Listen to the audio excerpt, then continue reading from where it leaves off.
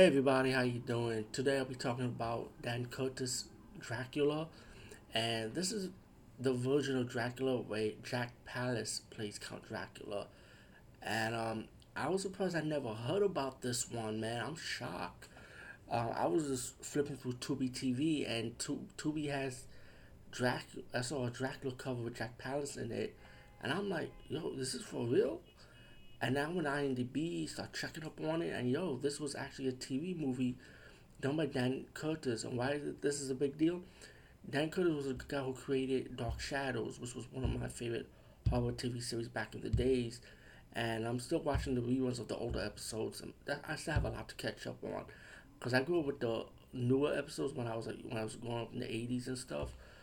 And but back in the days, there was older episodes. I think it really originally aired in the '60s, if I'm corrected. Dark Shadows. So I'm still catching up with those stuff. But yeah, to see Dan Curtis' take on Count Dracula was interesting, especially to have Jack Palance play Count Dracula. I always grew around with Christopher Lee's Bela Lugosi, and my favorite Draculas happened to be Frank Langella Dracula from 1979, which I feel like is so underrated in my opinion. But for this generation, but which they have to go back and check it out. Bram Stoker's Dracula by Frank Coppola was good too. I really did enjoy that.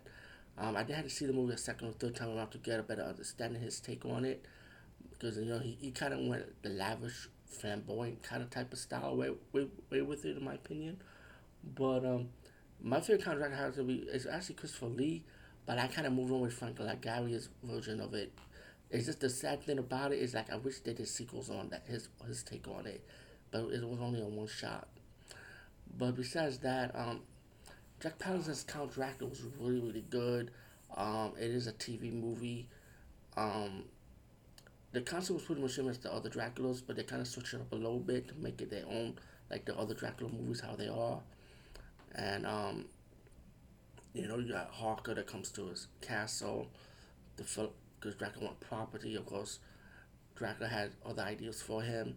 Once he saw a picture of his woman that looked like a woman, that looked like his wife during the middle of age time, and he pretty much once he took advantage of Harker and leave him there to be fed by his vampire bride. I'm just gonna fast forward this review a little bit on that part. He goes to England, and there was a scene which they didn't show you the scene when he was in the boat, how he came to England.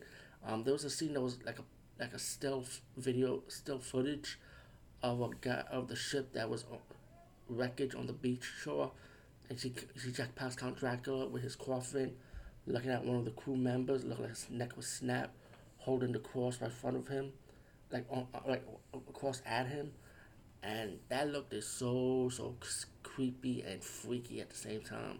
That one scene right there, man. I mean, like wow.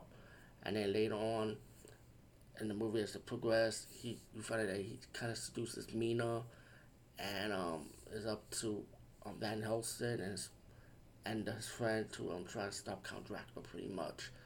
As the movie progresses, Mina dies, and then Lucy is the one that's gonna be the next victim pretty much. Then they go back to They go no, Dracula once he found out that his coffin been destroyed. He has to go back to Transylvania, and then Van Helsing's friend has to go to his home country to stop him pretty much. Um, where he stopped, that scene was kind of simple, but you see a little bit more Hawker in that scene when he finally see what happens to him as he becomes a vampire also. The final fight scene with Jack Palance as Dracula, I thought it was too simple, in my opinion. But again, this is they take on Dan Curtis' take on it. But his acting was great. But the acting was good. But was good. Don't get me wrong. But Jack Palance actually portrayed Dracula. To me, that kind of sold it for me anyway. So it was like, okay, I give the final battle as a scene as he sees the sun and he started moving left and right when the sun started hitting him. But all in all, I did enjoy this one. It was an enjoyable watch. So I should definitely check this one out anyway. Anyway, over and out.